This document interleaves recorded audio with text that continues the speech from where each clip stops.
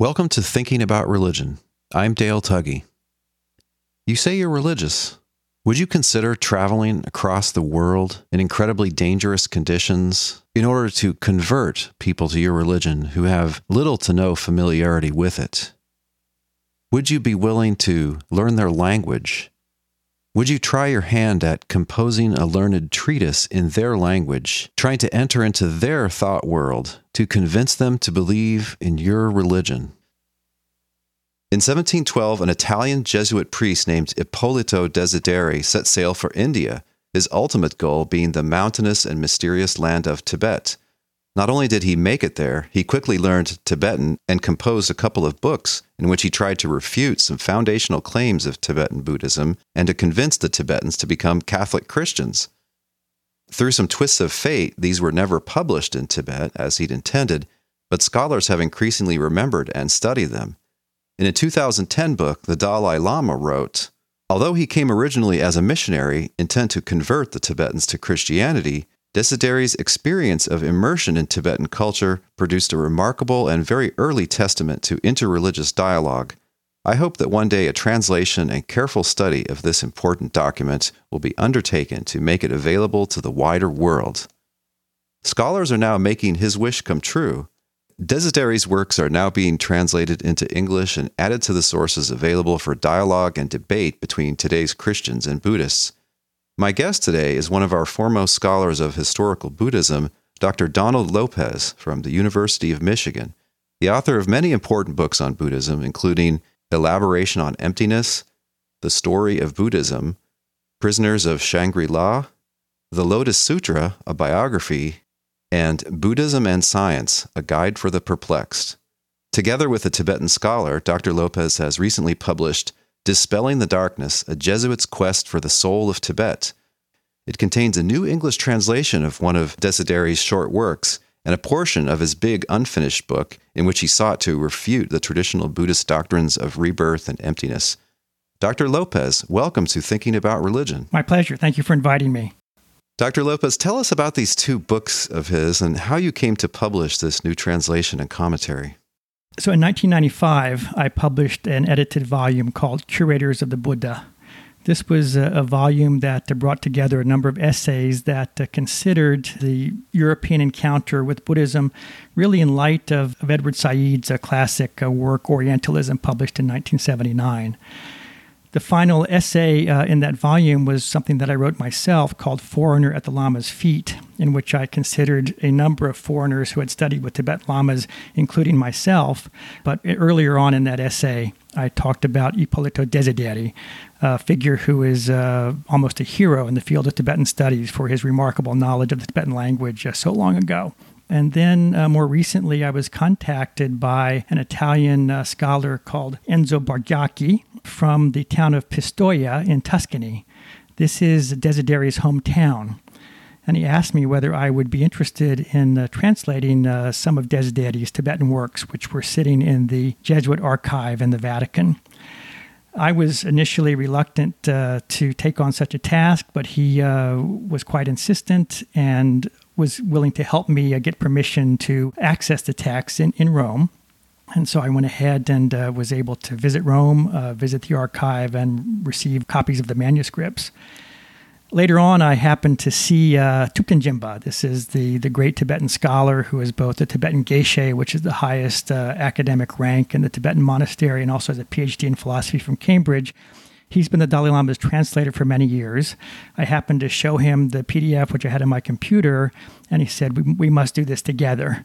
So he and I set out to translate at least portions of these massive works, and this resulted in the book that we published last year.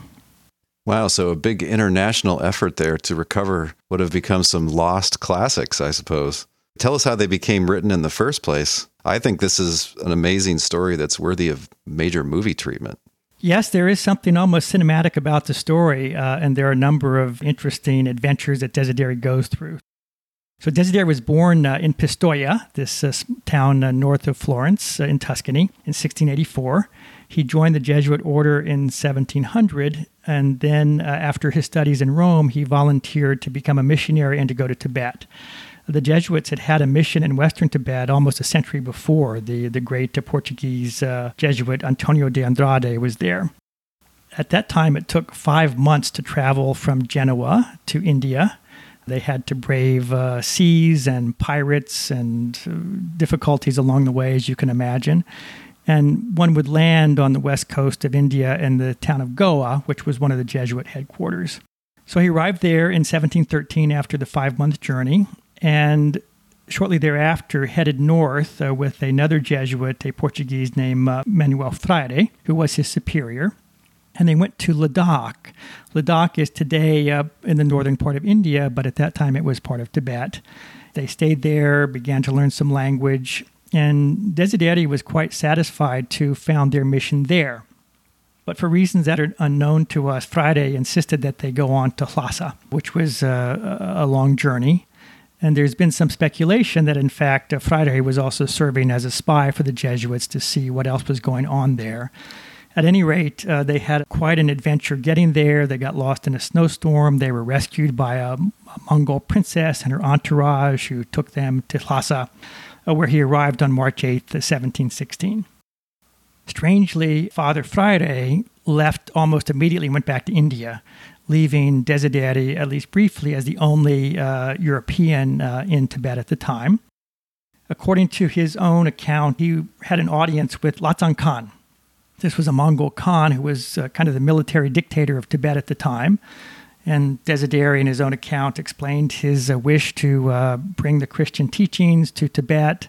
Lhatsen Khan allowed him to do so, but encouraged him to learn Tibetan better and arranged for him to study, first at a small monastery in Lhasa itself, and later at Sera Monastery, one of the great seats of the Gelug sect located right outside the city.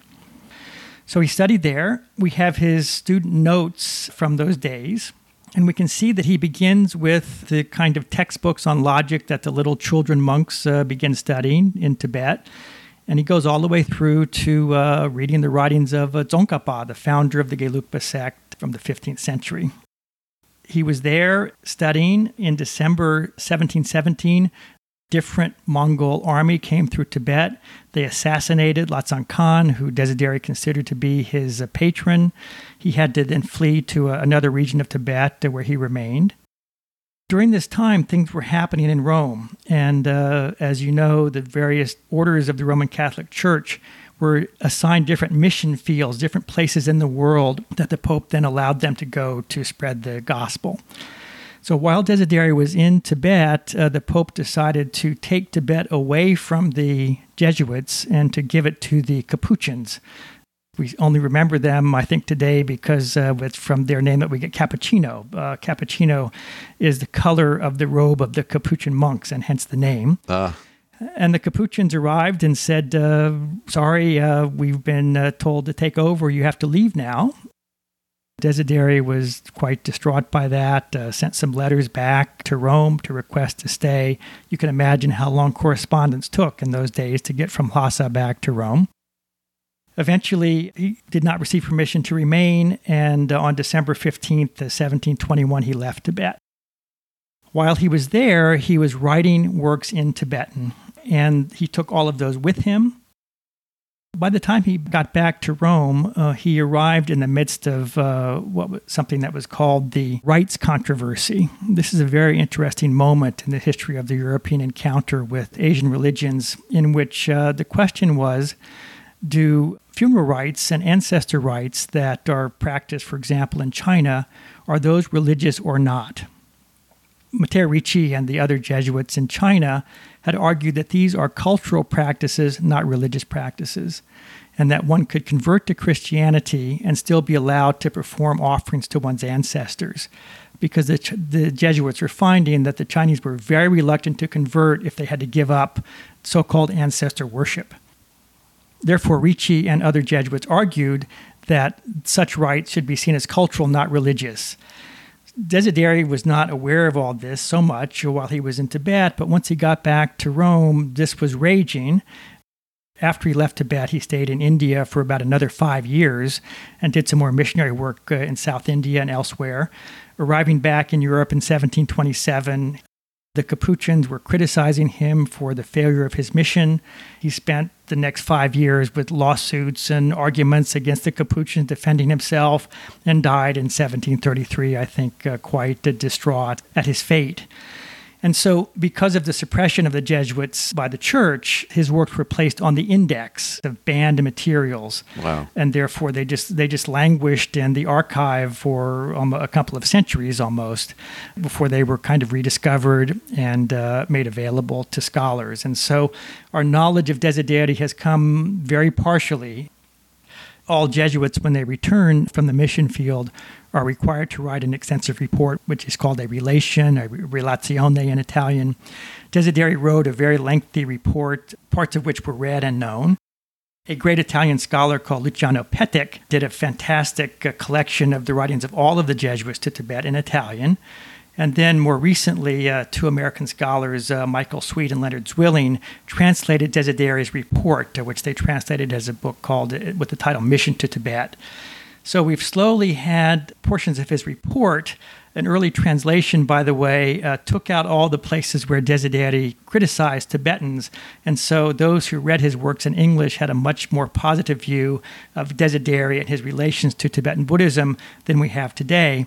But now with Sweet and Zwilling's translation out, and then more recently, Jimba and I were able to translate portions of his great works. This allowed us to have, I think, a fuller view of this very fascinating scholar. It's a tragedy on several levels. I mean, the man's life work ends up getting banned and locked away for a long time until you guys have brought it back into the light of day. And I mean, it looks like an epic screw up for the Roman Catholic Church. This guy was a star scholar doing amazing things, and they, I guess for political reasons, did not make use of it. It also makes me think of the engagement between Buddhism and Westerners in the 19th century. So much of the Western treatment of Buddhism was so ham-handed and just kind of misinformed, and people like Desideri were rare that could read the primary sources, and even though he didn't agree with it, actually understand it fairly well. There are a number of tragedies, you're right. One of the other tragedies is, of course, that no Tibetans ever read the works that he wrote for them. And so he carried these works back to Rome, and they were, as far as we know, not read. He says that he showed them to some people. They were very impressed. Tibetans were quite dedicated to recording who was there and what they did and talking about the foreigners who visited, and we have no record in any Tibetan source about Desideri at all. And so that's itself rather interesting. The Jesuits, of course, were always regarded as great scholars, and Ricci, as you know, for example, learned Chinese. Many members of the China mission learned Chinese very well, translating both Chinese classics into Latin, translating geometry, Euclid into Chinese. And so the Jesuits were known for their skills as translators, but they were missionaries. Their goal was to convert these people to Christianity. At that time, Europeans divided all peoples of the world into four nations: Christians, Jews, Muslims, and idolaters. And so the Chinese, the Tibetans, the Indians were all idolaters. Desideri, as we can talk about, had a slightly different view of the idolatry of the Tibetans. He had a particular respect for Tibetans, but their goal was conversion. And therefore Buddhism, although they didn't use the word, they just called it idolatry, had to be refuted. When we get to the 19th century, we do see some real changes going on. In 1844, the great French scholar Eugène Burnouf translated his massive Introduction to the History of Indian Buddhism. And this is a work that really defines Buddhist studies as an academic discipline as we know it today. And my own sense is that the portrait of the Buddha and of Buddhism that Burnouf paints in 1844 hasn't changed that much in the ensuing decades. And so because I'd done some work on Burnouf and really felt that basically once we understand Burnouf, we understand the basic scholarly perspective that we have today, it would be interesting to go back and look at what happened before 1844, from the first mention of Buddhism in a European source by Clement of Alexandria up until Burnouf's magnum opus. So I published a book called From Stone to Flesh about the European encounter with the Buddha during that period. And there, you're correct. You find all sorts of very negative statements about the Buddha. Sometimes you can recognize them as a Buddhist story, which has become garbled. Sometimes you can't. One that's rather amusing is the story, which we find in all Buddhist texts, that the Buddha was not born by the usual route, but actually emerged from under his mother's right arm, and then took 7 steps, and that's a very famous story. We see in Jesuit accounts the statement that the Buddha actually gnawed his way out through his mother's rib cage, Wow. which emerged from under her right arm that way, and she died. And of course, the Buddha's mother did die in the traditional story 7 days after his birth. Yeah. And so this infant is accused of killing his mother. It's the guilt of matricide that then causes him to go off and be seduced by the devil. So there are all sorts of little elements which we can recognize as being part of the Buddhist tradition, which get a particular spin placed on them by missionaries in order to literally demonize the Buddha. Where did they get the idea that he chewed his way out? Well, they couldn't imagine how a child could emerge from under his mother's right arm. And so they figured he must have had his teeth in the womb there and just gnawed his way out, and his poor mother died as a result. So yeah, it's a pretty grisly story. Okay, so there's Christianity, Judaism, Islam, and there's paganism, basically, or idolatry. Correct. He doesn't think he's going off to study one of the, quote, great world religions, because that whole framework didn't exist in anybody's mind at that time. No, that term was not coined until much, much later, yeah. Even Buddhism wasn't a current term back then. But they had an idea of the religion of Tibet as a distinctive entity. What was the main thing that he would call it? He just called it the religion of the Tibetans, and he referred to the Buddha as the lawgiver of the Tibetans. They, thinking about Moses as a lawgiver, as a founder, and so he often talks about this religion having its own lawgiver, and he tells the story of the Buddha in that context. And he always uses Tibetan names for all of the figures. He calls the Buddha Shakyatuba, which is his name, instead of Shakyamuni, as he would be known in Sanskrit. So his knowledge of the connection between the Indian origins of Buddhism and its placement in Tibet, of course, was something that was not understood at that time very well. So he's really talking about the Tibetans' religion. When thinking about religion returns, Dr. Lopez and I discuss religious diversity and religious debates.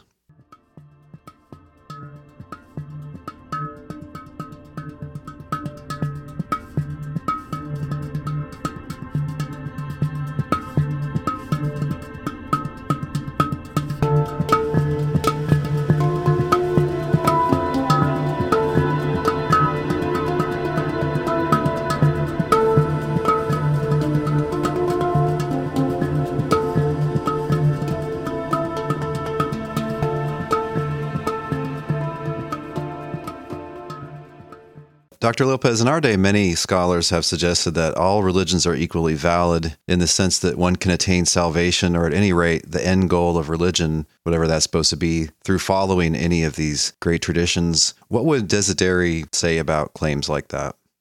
He would reject them quite adamantly. He believed, as all Roman Catholic missionaries did, that there's only salvation through Christ, and that those who do not embrace the Christian faith will be doomed to hell. Now, of course, we have to recognize that Buddhists would hold a similar, perhaps not quite an extreme view. That is, Buddhists believe, if you were to ask any Tibetan scholar, they would say that only Buddhism provides liberation from rebirth. Other religions have their own ethical systems, and based on following those ethical systems, one can be reborn as a human or a god. But liberation from the cycle of rebirth is only available through Buddhism, and they would say a particular form of Buddhism. And so from that perspective, Desideri and a Tibetan Geshe would not be that different in their perspective about their own religion and other religions. Desideri does, at the beginning of his refutation of rebirth, his magnum opus that remained unfinished, begin with a very interesting discussion of the study of other religions. He's basically trying to convince his Tibetan audience that there is value in studying Christianity. His basic idea is almost anticipating the famous dictum of Friedrich Max Müller that he who knows one knows none. That is, one must know about more than one religion to understand a single religion. Desideri says that it's always better to have a second butter lamp in one's room. It provides twice the illumination. A ring is more beautiful if it has a second jewel. A tree grows more broadly if it can receive both rainfall and water from a nearby stream. And so he's talking about the ways in which knowledge of more than one religion can enhance the knowledge of one's own without, at that point, really making any claim about which is true and which is false. He then goes on to say that even to study a false religion when one knows that one's own religion is true is helpful. And he says that, for example, one can take things that are less valuable than gold, like iron and wood, and you can use those things to make a shovel, which allows you to find more gold. And so he has quite ingenious and often rather poetic arguments for the value of studying other religions. But as we get further and further on into the text, he makes it clear that he feels that Tibetan Buddhism will lead the Tibetan people to perdition, and that there's only salvation to be found in the Christian religion, or what he calls the religion of the starheads is the term that he uses. Yeah, explain that term for us. That's actually in the title of the main book that we'll talk about. The Tibetan language has many homonyms, words that sound exactly the same but are spelled differently. And at the time that Desideri traveled to Tibet, foreigners, and especially Europeans, were called Gogar. Gogar in the standard spelling means someone who has a white head or white skin. But the word gar, with a different spelling, can also mean star. So when we first looked at the title of his work, in which he says a work offered by the Starhead Lama Ippolito to the Tibetan people, we thought, oh, he's misspelled the name. How did he make this spelling error even in the title of his book? But he makes the exact same quote-unquote error throughout, which makes it clear that this was not an error but was intentional. He wanted to use a term that would mean something to Tibetans, that they would notice the spelling, and to talk about Christianity as the religion of the starheads, presumably evoking the halos of the saints or something like that. He never explains it, but that's the term he uses consistently. He's very clever with his terminology throughout these books that we're going to talk about. But going back to the whole thing about being a missionary and conversion, in our day, sometimes people assume that a missionary must despise the people that he's trying to missionize simply because he thinks that they're mistaken in their religious views. As you read him, does Desideri despise or admire the Tibetans, or both? I think he admires Tibetans, and he ultimately despises their religion, but has, I think, also some respect for it. So he had, of course, arrived in India and spent some time there, and therefore had had some exposure to Hinduism. And he often refers to the Hindus, of course the term was not used, as the idolaters of Hindustan. And he talks about their multi-headed, multi-armed gods and how grotesque these deities are. And he says that the Tibetans are idolaters, but they are a better kind of idolater than those in Hindustan, as he calls India, because he's lived in the monastery and he's seen the very deep commitment to reasoning, philosophy, and logic in the Tibetan monastic academy.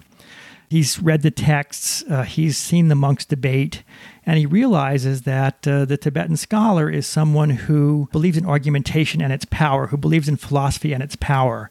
And therefore, he comes up with a remarkable strategy for conversion, I think, which is rather unusual in the history of Christian missionaries. He found that going to individual people, telling them about the gospel, baptizing them, these things were not working in Tibet. And in general, the Tibet mission over the centuries, whether it was the Jesuits or Capuchins, was not very successful. But through his study, he came to the conclusion that Tibetan Buddhism was based on two philosophical doctrines, rebirth and emptiness. And therefore, he felt that if he could write a text that could refute rebirth and could refute emptiness, he could write that text in Tibetan, of course, present it to Tibetan scholars, engage them with disputation and argumentation, convince them that his argument refuting these two foundations was correct, then because he'd seen the Tibetan commitment to reason and logic, the masters of Tibet, that is, the religious masters, the monks and lamas and geshes, would convert to Christianity. And because of the great respect that the Tibetan people have for their monks and lamas, the entire population would convert.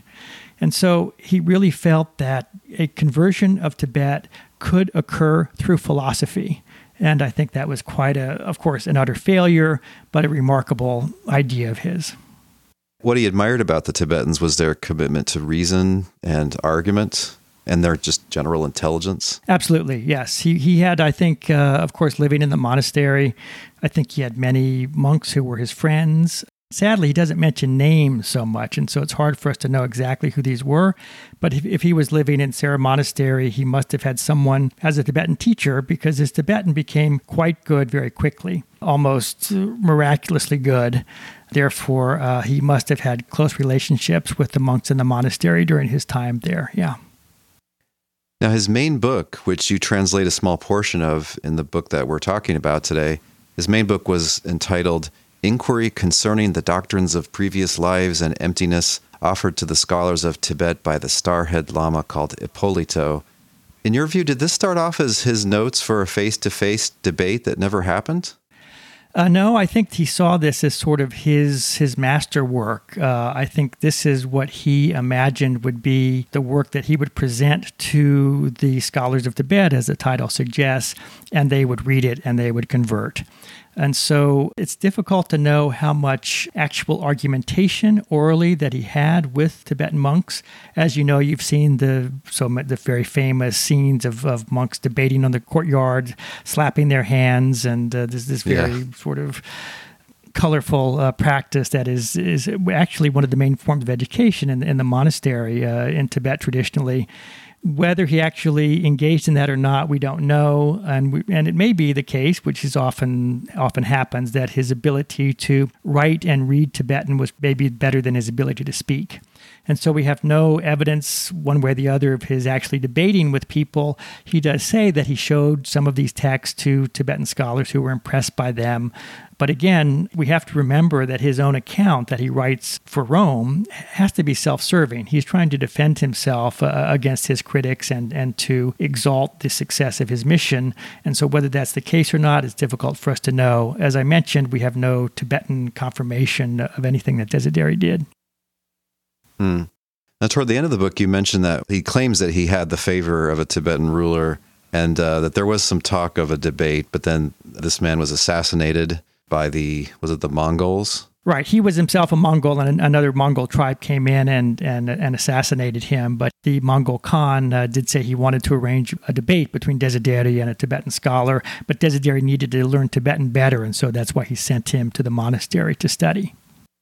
That's an ancient tradition, I know, with Indian rulers at least, to sometimes have court debates, for instance, between a Hindu and a Buddhist or a Jain and a Buddhist. Sounded like there was an idea to do that, but it didn't occur. Yes. So in Buddhism, there are many stories about Buddhist logicians debating with Hindu acharyas.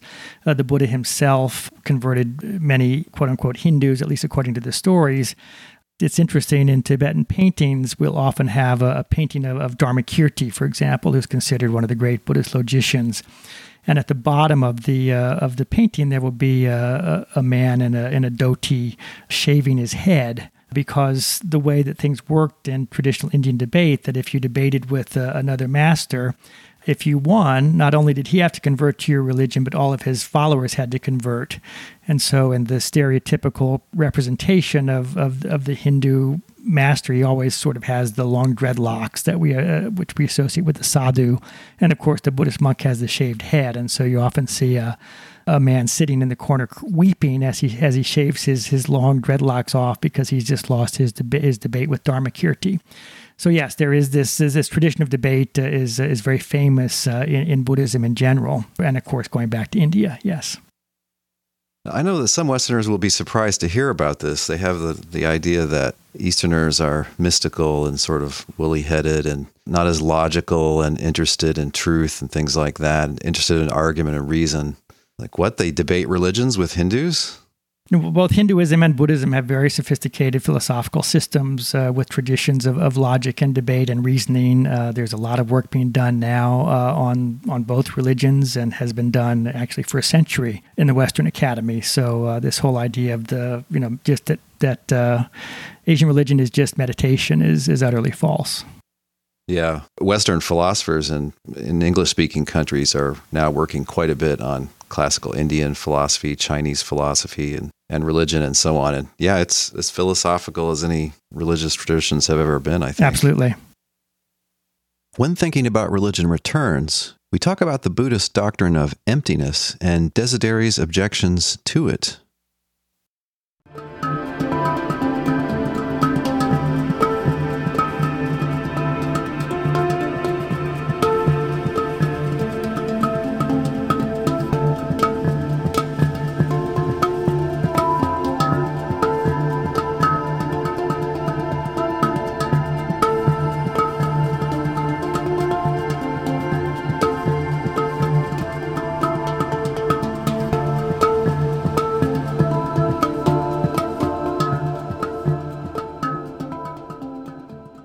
Now, when Desideri was arguing against these core Buddhist doctrines, these two that he focuses on, and trying to convince them of Catholic doctrines, was he just demanding that they switch their allegiance, that they just put their faith in Christian sources like the Bible or the Catholic Church, or was he doing something more sophisticated to draw them in? It was quite sophisticated. I mean, I think that basically he was trying to convince them that rebirth and emptiness were wrong, philosophically speaking, that they were illogical and untenable, in part because both rebirth and emptiness in Buddhist doctrine deny the existence of an uncaused cause, of a prime mover. And as a good Aristotelian, a good Thomist, of course, Desideri was steeped in the works of Aquinas and of Aristotle, and therefore he felt that if he could show the Tibetans that there must be a first cause, there must be a prime mover, then they would have to concede the existence of God. And once they concede the existence of God, then he would have won the debate. So it really wasn't so much, at least in the work that we're talking about, the refutation of rebirth and emptiness, that he talks about Christianity. He's really trying to undercut the philosophical foundations of Buddhism and leaving the only possible conclusion to that refutation to be the idea of God. Right, yeah, and the arguments get quite difficult. There are echoes of Aquinas' first way and his fourth way from his famous proofs for the existence of God, and I can just hear the graduate students hunched over their texts trying to make sense of some of these arguments that he's presenting. I'm sure the Tibetans would have enjoyed grinding through them and showing what was wrong with them in their view. They would have, and Desideri, he commanded the Tibetan philosophical vocabulary quite well. And this is one of the remarkable achievements of his work, that he learned an entire philosophical system. He learned how to write about it, how to talk about it, using the huge philosophical vocabulary of Buddhism quite accurately and precisely. So this is something amazing about the work. It's clearly not written by a native speaker of Tibetan, but his Tibetan is very good, and he uses the argumentative form of Buddhist logic quite well. The other thing that he does, which I think Jimba and I found amazing, was that he quotes Tibetan texts, he quotes Buddhist texts to refute Buddhism. So he actually learned, he saw in the readings of Tsongkhapa, the founder of the Gelug sect, the sect of the monastery where he was living. He read his most famous work, found all sorts of citations from Indian sources, both sutras and shastras there. He then very selectively uses those quotations at just the right moment, from his perspective, to show the problems with the Buddhist position.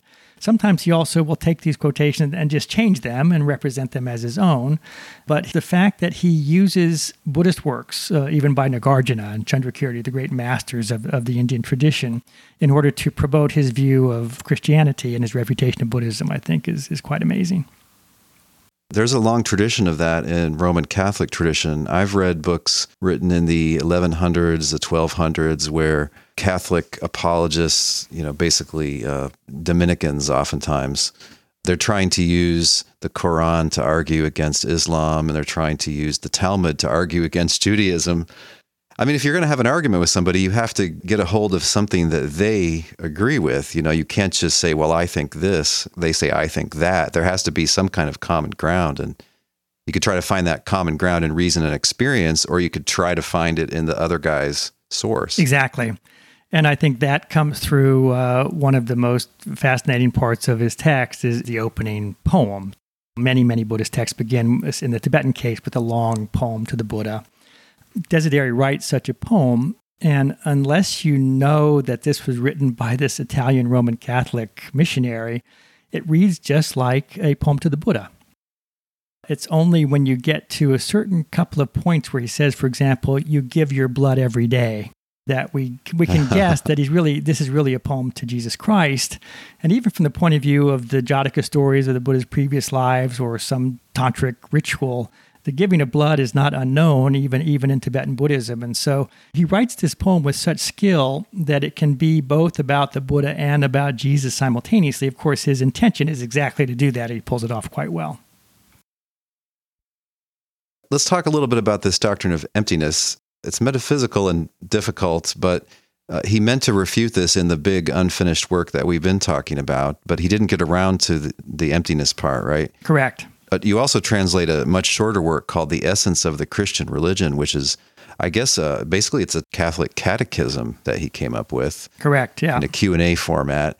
And in that book, he tries to refute emptiness. So can you explain what emptiness is, or at least how it was understood at this time, and sort of the main thrust of his objections to it? Emptiness, or shunyata in Sanskrit, is the central doctrine of the Madhyamaka school, the middle way school of Indian philosophy that we associate particularly with the philosopher Nagarjuna.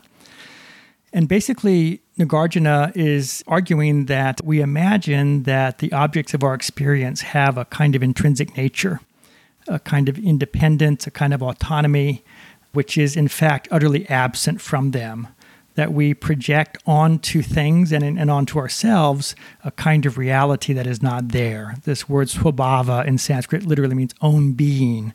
They lack that. We might say in a more Western philosophical discourse that he would say there is no thingness of the thing. Mm-hmm. To imagine the thingness of the thing is a form of ignorance.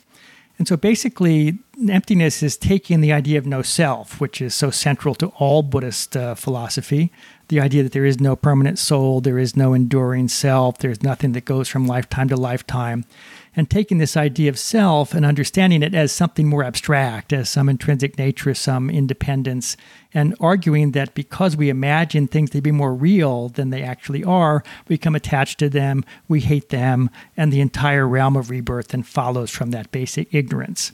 So in fact, everything from Nagarjuna's point of view is empty. Everything lacks that quality of independence. Everything lacks that intrinsic nature. And so it's not that things don't exist. They just don't exist the way we imagine them to. They're empty of that false nature which we ascribe to them, which we project onto them. And emptiness is therefore the ultimate nature of reality. Emptiness itself is also empty, which is another issue for Desideri. But that's the basic idea of emptiness as it's understood in Tibet at Desideri's time, especially in the monastery where he studied and within that particular sect of Tibetan Buddhism. So the things that appear to us as real objects all around us actually it's too crude to say they're only thought to exist. They describe them as having conventional reality that's dependent upon our unenlightened viewpoint, basically. They would say that nothing is independent, everything is dependent. And they would say that things depend on, for example, an effect depends on its cause. A whole, W-H-O-L-E, depends on its parts.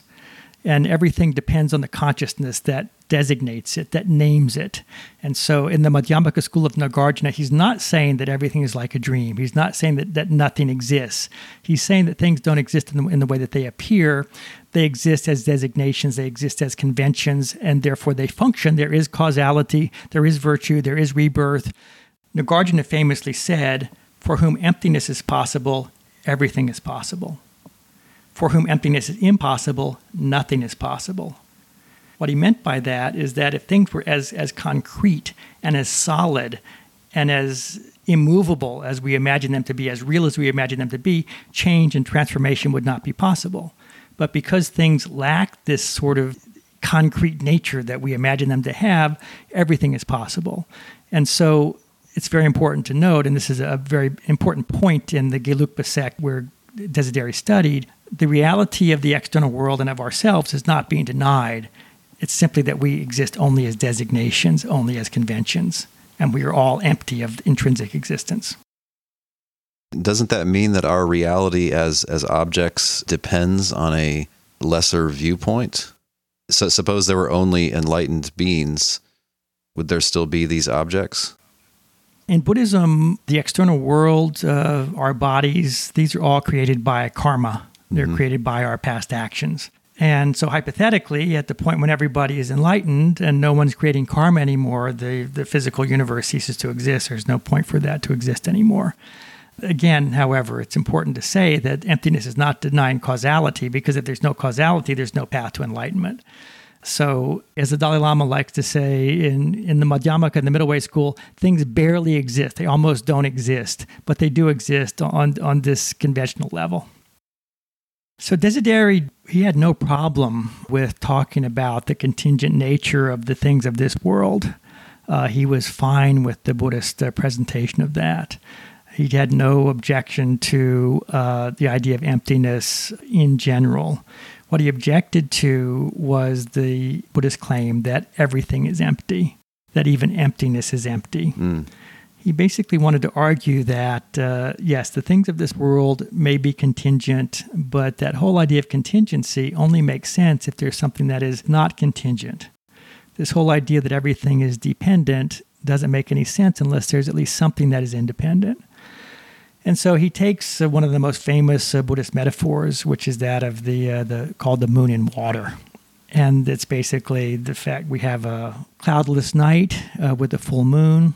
We're standing by a pond. There's no breeze. The water is completely calm, no ripples, completely flat. And the moon is reflected perfectly in the surface of that water. According to some version of the story, a monkey's in a tree, he goes to a overhanging branch, wants to reach out and grab that moon. He falls in and drowns. So the moon in water is an example of something that appears to be real but is not. It's something that we are deceived to think is real, and it isn't. And because of that deception, in the case of the monkey, one suffers because of that. So the Buddhist position would be that everything is like that. Everything is like a moon in water. Everything appears one way and exists another way.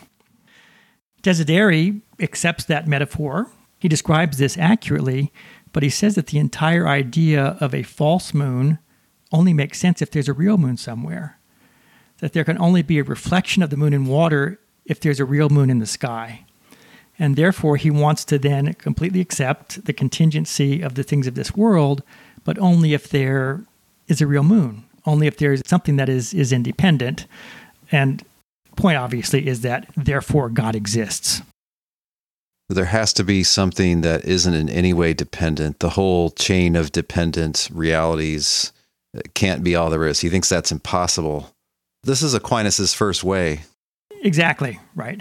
So it's impossible, but he also wants to say to the Tibetans that all of your language about everything is dependent, everything is empty, these terms don't make any sense unless there's something that is not empty, unless there's something that is independent.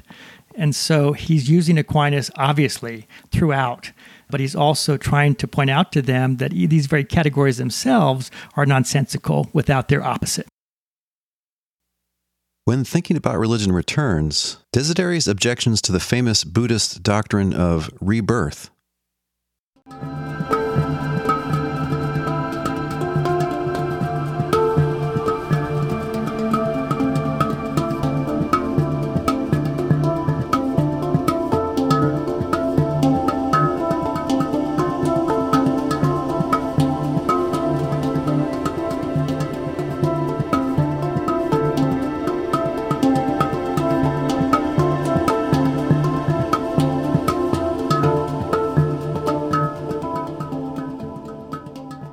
Dr. Lopez, as you explain in this big book, he also focuses on the Buddhist doctrine of rebirth. So what is that doctrine, and what are some of Desideri's objections to it? So the Buddhist doctrine of rebirth is absolutely fundamental to the tradition. It states that we've all been reborn without beginning, that we've all been reborn millions and billions of times in the past, that we are propelled from one lifetime to the next by our karma, by our past actions. And karma is essentially in Buddhism a natural law, which states that virtue leads to happiness in the future, and non-virtue or sin, negative deeds, lead to suffering in the future. Now, exactly what virtue and sin mean in Buddhism is laid out in great detail. The idea is that it's the deeds that we do that produce the experiences of our daily life, that all suffering from war to a hangnail is the result of something negative that we did in the past, either individually or collectively. Everything that happens to us that's good, from winning the lottery to just feeling happy, all of this is the result of virtuous deeds that we did in the past. But this happiness and suffering also plays out in rebirth. So that in Buddhism, one could be reborn in one of only 6 places. You can be a god. Gods are a bit like the Greek gods. They have powers over weather and giving boons to the faithful. Right, but they're trapped in samsara as well. They're trapped in samsara as well. So they have long lives, they have happy lives, but they will die in the god realm but be reborn someplace else. There's a demigod realm of kind of lesser gods. There's humans, there's animals, there's ghosts, and there are the hells. And the Buddhists have a very elaborate system of 8 hot hells and 8 cold hells and various neighboring hells. So basically, according to one's past deeds, one suffers or has pleasure in these 6 places. One's lifespan is set by one's karma. All the experiences of one's life are set by one's karma. And so rebirth is just part of that cause and effect system. Desideri had a number of objections to it. His most important philosophical objection was that it has no beginning. The Buddha was famously asked, does rebirth have a beginning? And he refused to answer the question. Later Buddhist philosophers would confirm that there is no beginning to rebirth, that we've all been reborn endlessly or beginninglessly. The Buddha has a famous metaphor in which he talks about a man who is walking through a forest. He is struck out of nowhere by a poison arrow. He knows it's a poison arrow. He knows he's going to die soon. The Buddha says, as the man is dying, does he look at the arrow and think, I wonder what kind of bird the feather on this arrow came from? I wonder what kind of tree the shaft of this arrow was made from? The Buddha says, these are ridiculous questions. They have no point. The point is to get the arrow out of your body as soon as possible so you don't die. So the Buddha said that all questions about beginnings are like such questions. They're of no benefit to us, and therefore he refused to answer them. Right. But later, Buddhist philosophers said the cycle of rebirth is without beginning. So again, as a good Thomist, Desideri could not accept this. It's impossible for there to be any sort of system of causation without a first cause, and therefore there must be God. He has other problems with the doctrine of karma, which is that he feels that it's wrong that one would experience happiness in this lifetime as a result of one's deeds. For him as a Christian, this lifetime is a vale of tears, and one's reward comes only in heaven. And so he has both moral and, I think more importantly, philosophical problems with the doctrine of rebirth.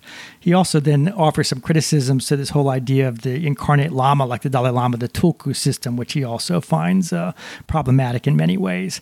So this long text, which is refuting rebirth and emptiness, as you mentioned, he never finished it. He didn't even get to the emptiness part, and he didn't even finish the rebirth part. So even at 400 some pages of pretty tiny handwriting, which we assume was his own handwriting, he doesn't get to the end. And so someone needs to go back and translate this entire text at some point. But it's clear that he has a multitude of objections to the entire doctrine of rebirth. And he goes into such detail about it, I think, because it's so central to the tradition. In the kind of modern Buddhism that we often see espoused today, people would want to say you can be a Buddhist without believing in rebirth. I think most Tibetan Buddhists would dispute that quite vociferously, and Desideri, I think, understands the importance of rebirth to the tradition, or he wouldn't have spent so many pages in trying to refute it. One of his moral concerns has to do with just the person who gets the benefit, or if I could say it this way, the punishment from a deed isn't the person who actually did it. This is a discussion that goes way back in Buddhist philosophy, doesn't it? At least to the Abhidharma literature. Yes. How can there be rebirth if there isn't a soul or a self that connects all these lives into the life of one person? This is an interesting objection, don't you think? Absolutely. So, when I teach my Introduction to Buddhism class at University of Michigan, I can judge the success of my lectures. I can almost set my watch by the point in the class when a student raises their hand and says, how can there be rebirth if there's no self? And this is exactly, as you say, a perennial problem for the tradition. If there's no self, if there's no soul, if there's nothing in the mind or body that lasts longer than an instant, how is it possible for one to die and be reborn and there to be some continuity there, that it's somehow, quote unquote, the same person? There's a famous text called The Questions of Melinda, in which a Greek king asks a Buddhist monk called Nagasena that very question. And Nagasena says that it's like lighting one candle from another. You can have a candle that's lit, and next to that a candle that's unlit. And you can light one candle from the other without the same flame going between those two candles. That is, the flame is simply a process of oxidation. It's constantly changing, and yet that movement is possible. In the same way, consciousness, which is just a series of moments without there being anything that lasts longer than an instant, nonetheless has continuity, and therefore consciousness, just as that flame can go from one candle to the next, consciousness can move from one body to the next, that is, die and be reborn, without that consciousness being identical. So whether one accepts that argument or not, that's typically what Buddhists say, but this whole question of the self and rebirth is one that Buddhists have struggled with throughout the entire tradition, so much so that I think this is one reason why the whole idea of rebirth becomes problematic for some of its Western adherents. So the kind of continuity between one life and another life, it's the same kind of mental events, basically, which are also causally connected. So in Donald Lopez's next life, then, it's not that his soul got a new body. It's that the mental states that were occurring in what we call Dr. Donald Lopez, they had some effects in the universe, and similar mental events were then occurring in this thing that we're calling your next life. Is that accurate? That's correct. And so it's not the case that all is one. Now, when people think about rebirth, they immediately think of the interesting way they have of picking the next Dalai Lama. Can you briefly describe that and talk about Desideri's reactions to it? Yes. So Tibetan Buddhism has a phenomenon which is not found outside the Tibetan Buddhist world, and that world extends beyond the borders of Tibet, of course. And that is the idea of the incarnate Lama or the tulku. This is the idea that spiritually advanced beings are not driven by the same winds of karma that we are, that they're able to choose their place of rebirth and to continue their work, their compassionate deeds for the sake of others. So the idea is that there are people like the Dalai Lama who will die. They will leave some indication often to their disciples where they might be reborn. The disciples go and, consulting various oracles and other means, find a child, often a 2 or 3 year old toddler, and they will be able to identify through a series of tests that this is the next incarnation of their teacher. We know about this in the case of the Dalai Lama. He's the most famous of such tulkus or incarnate lamas, but in Tibet there were about 3,000 lines of such lamas. They were very important figures. It was really a way for a religion that was so heavily monastic and where monasteries and monks had such power to pass on property and charisma from one lifetime to the next in a system that is celibate. That is, monks don't have sons to inherit things, and so they actually come back themselves as the same person in one sense or another. So Desideri was very well aware of this practice. He met many of these children and was very impressed by their demeanor, their composure, their seriousness, so much so that he felt that these were not frauds, that there was no way that this could be faked. And therefore he concluded that this was the work of the devil, that the devil had somehow possessed these children in such a way that they could be so composed at age 2 or 3 and sit on a throne and not move and be so dignified. So one of the refutations that he includes in his work is to talk about this phenomenon of these children remembering their past lives and why that's ultimately impossible. Yeah, and I thought it was interesting. He makes the point that why should the kid remember these little personal effects and forget the Dharma, which should be so much more important, the thing that they had previously devoted their life to learning. Exactly. So that's very commonly said. So Desideri is quite right in his at least description there, because when a child is found, when the Dalai Lama is found, for example, they would bring a teacup that had belonged to the previous Dalai Lama and another teacup. They would bring a walking stick that had belonged to the previous Dalai Lama and another walking stick. They placed this in front of the child and asked him to choose the one that was, quote unquote, his. And the Dalai Lama, the current Dalai Lama, did that. Previous lamas have done that. But at the same time, the child will not remember any of the prayers that he learned, any of the philosophy that he had studied for his entire previous life. And when Tibetans are asked about this, they said, well, the trauma of birth is so great that it just erases the memory of doctrine. And Desideri is saying, if these were such great saints, why do they not remember a pear, but they can remember a teacup?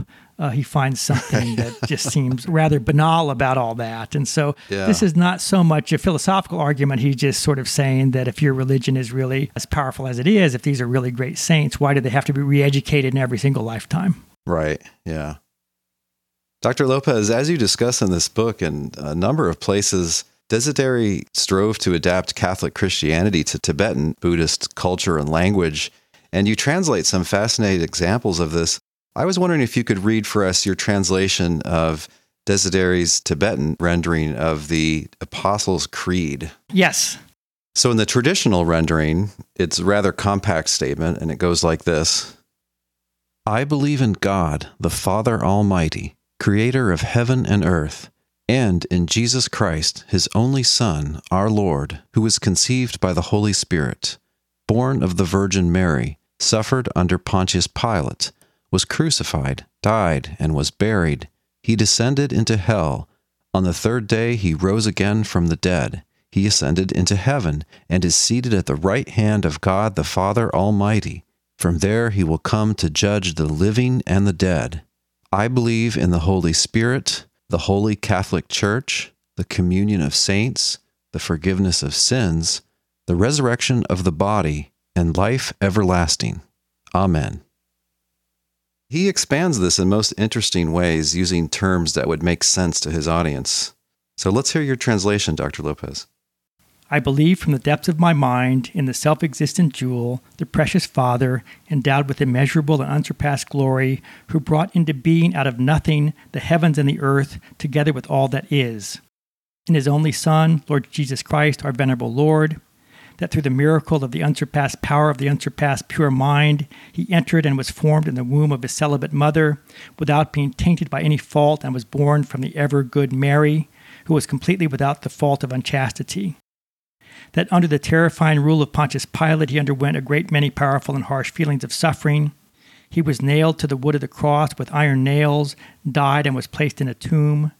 That he went to the realm of hell, that after he died, when the third day arrived, the body in which he had died, leaving nothing, came back to life, without feelings of suffering or signs of decay. That he went into the realm of the heavens and sits on the right side of the Father, the self-existent jewel, endowed with immeasurable and unsurpassed power. That in order to carry out the law for the living and the dead at the time of the end of the world, he will come from the realm and the right side of the Father. I believe with all my thoughts in the unsurpassed pure mind and the pure Catholic Church, in the coming together of the roots of virtue gathered by pure beings, that all infractions are rejected by the power of repair and subdued and dispelled by immeasurable compassion, that at the end of time of the world, all humans will encounter the physical body in which they died in the past, and in that, without lacking consciousness, they will rise again and have eternal life of perfect and complete enjoyment of the unsurpassed final aim, without reversal and without end. Amen. Very interesting. People who know a lot about Buddhism will, I think, understand some of his word choices there. I just wanted to ask you, Dr. Lopez, about his elaboration that at the end time of the world, all humans will encounter the physical body in which they died in the past, and that, without lacking consciousness, they will rise again. The idea of resurrection isn't something that really fits in Buddhist thinking, is it? No, not at all. And he has to talk about that quite a bit in the Catechism too. Of course, the Catechism is only a hypothetical dialogue. Of course, he's playing both parts as he writes the text.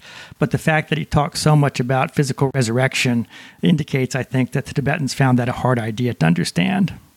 And it's partly because of the whole background of rebirth. Exactly. The old Indian assumption that there's constant rebirth according to karma. Yeah, why would you come back in the same body? That makes no sense. Who would want that body back anyway? Exactly. The book is called Dispelling the Darkness, A Jesuit's Quest for the Soul of Tibet. Dr. Donald Lopez, thank you for talking with us. My pleasure. Thank you so much.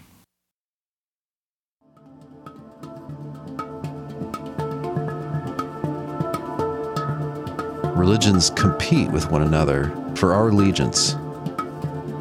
Those competitors in today's religiously diverse marketplace could learn some things, I think, from Desideri's writings. namely, that one who seeks to persuade must respect and must learn how to speak like, and in a sense, even to think like, those whom he would seek to convert. No doubt Desideri died thinking that his mission had been an utter failure.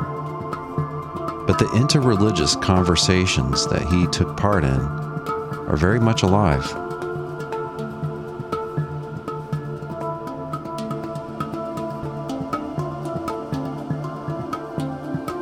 This week's Thinking Music has been the track Nitya Vastu Viveka by Ars Sonor.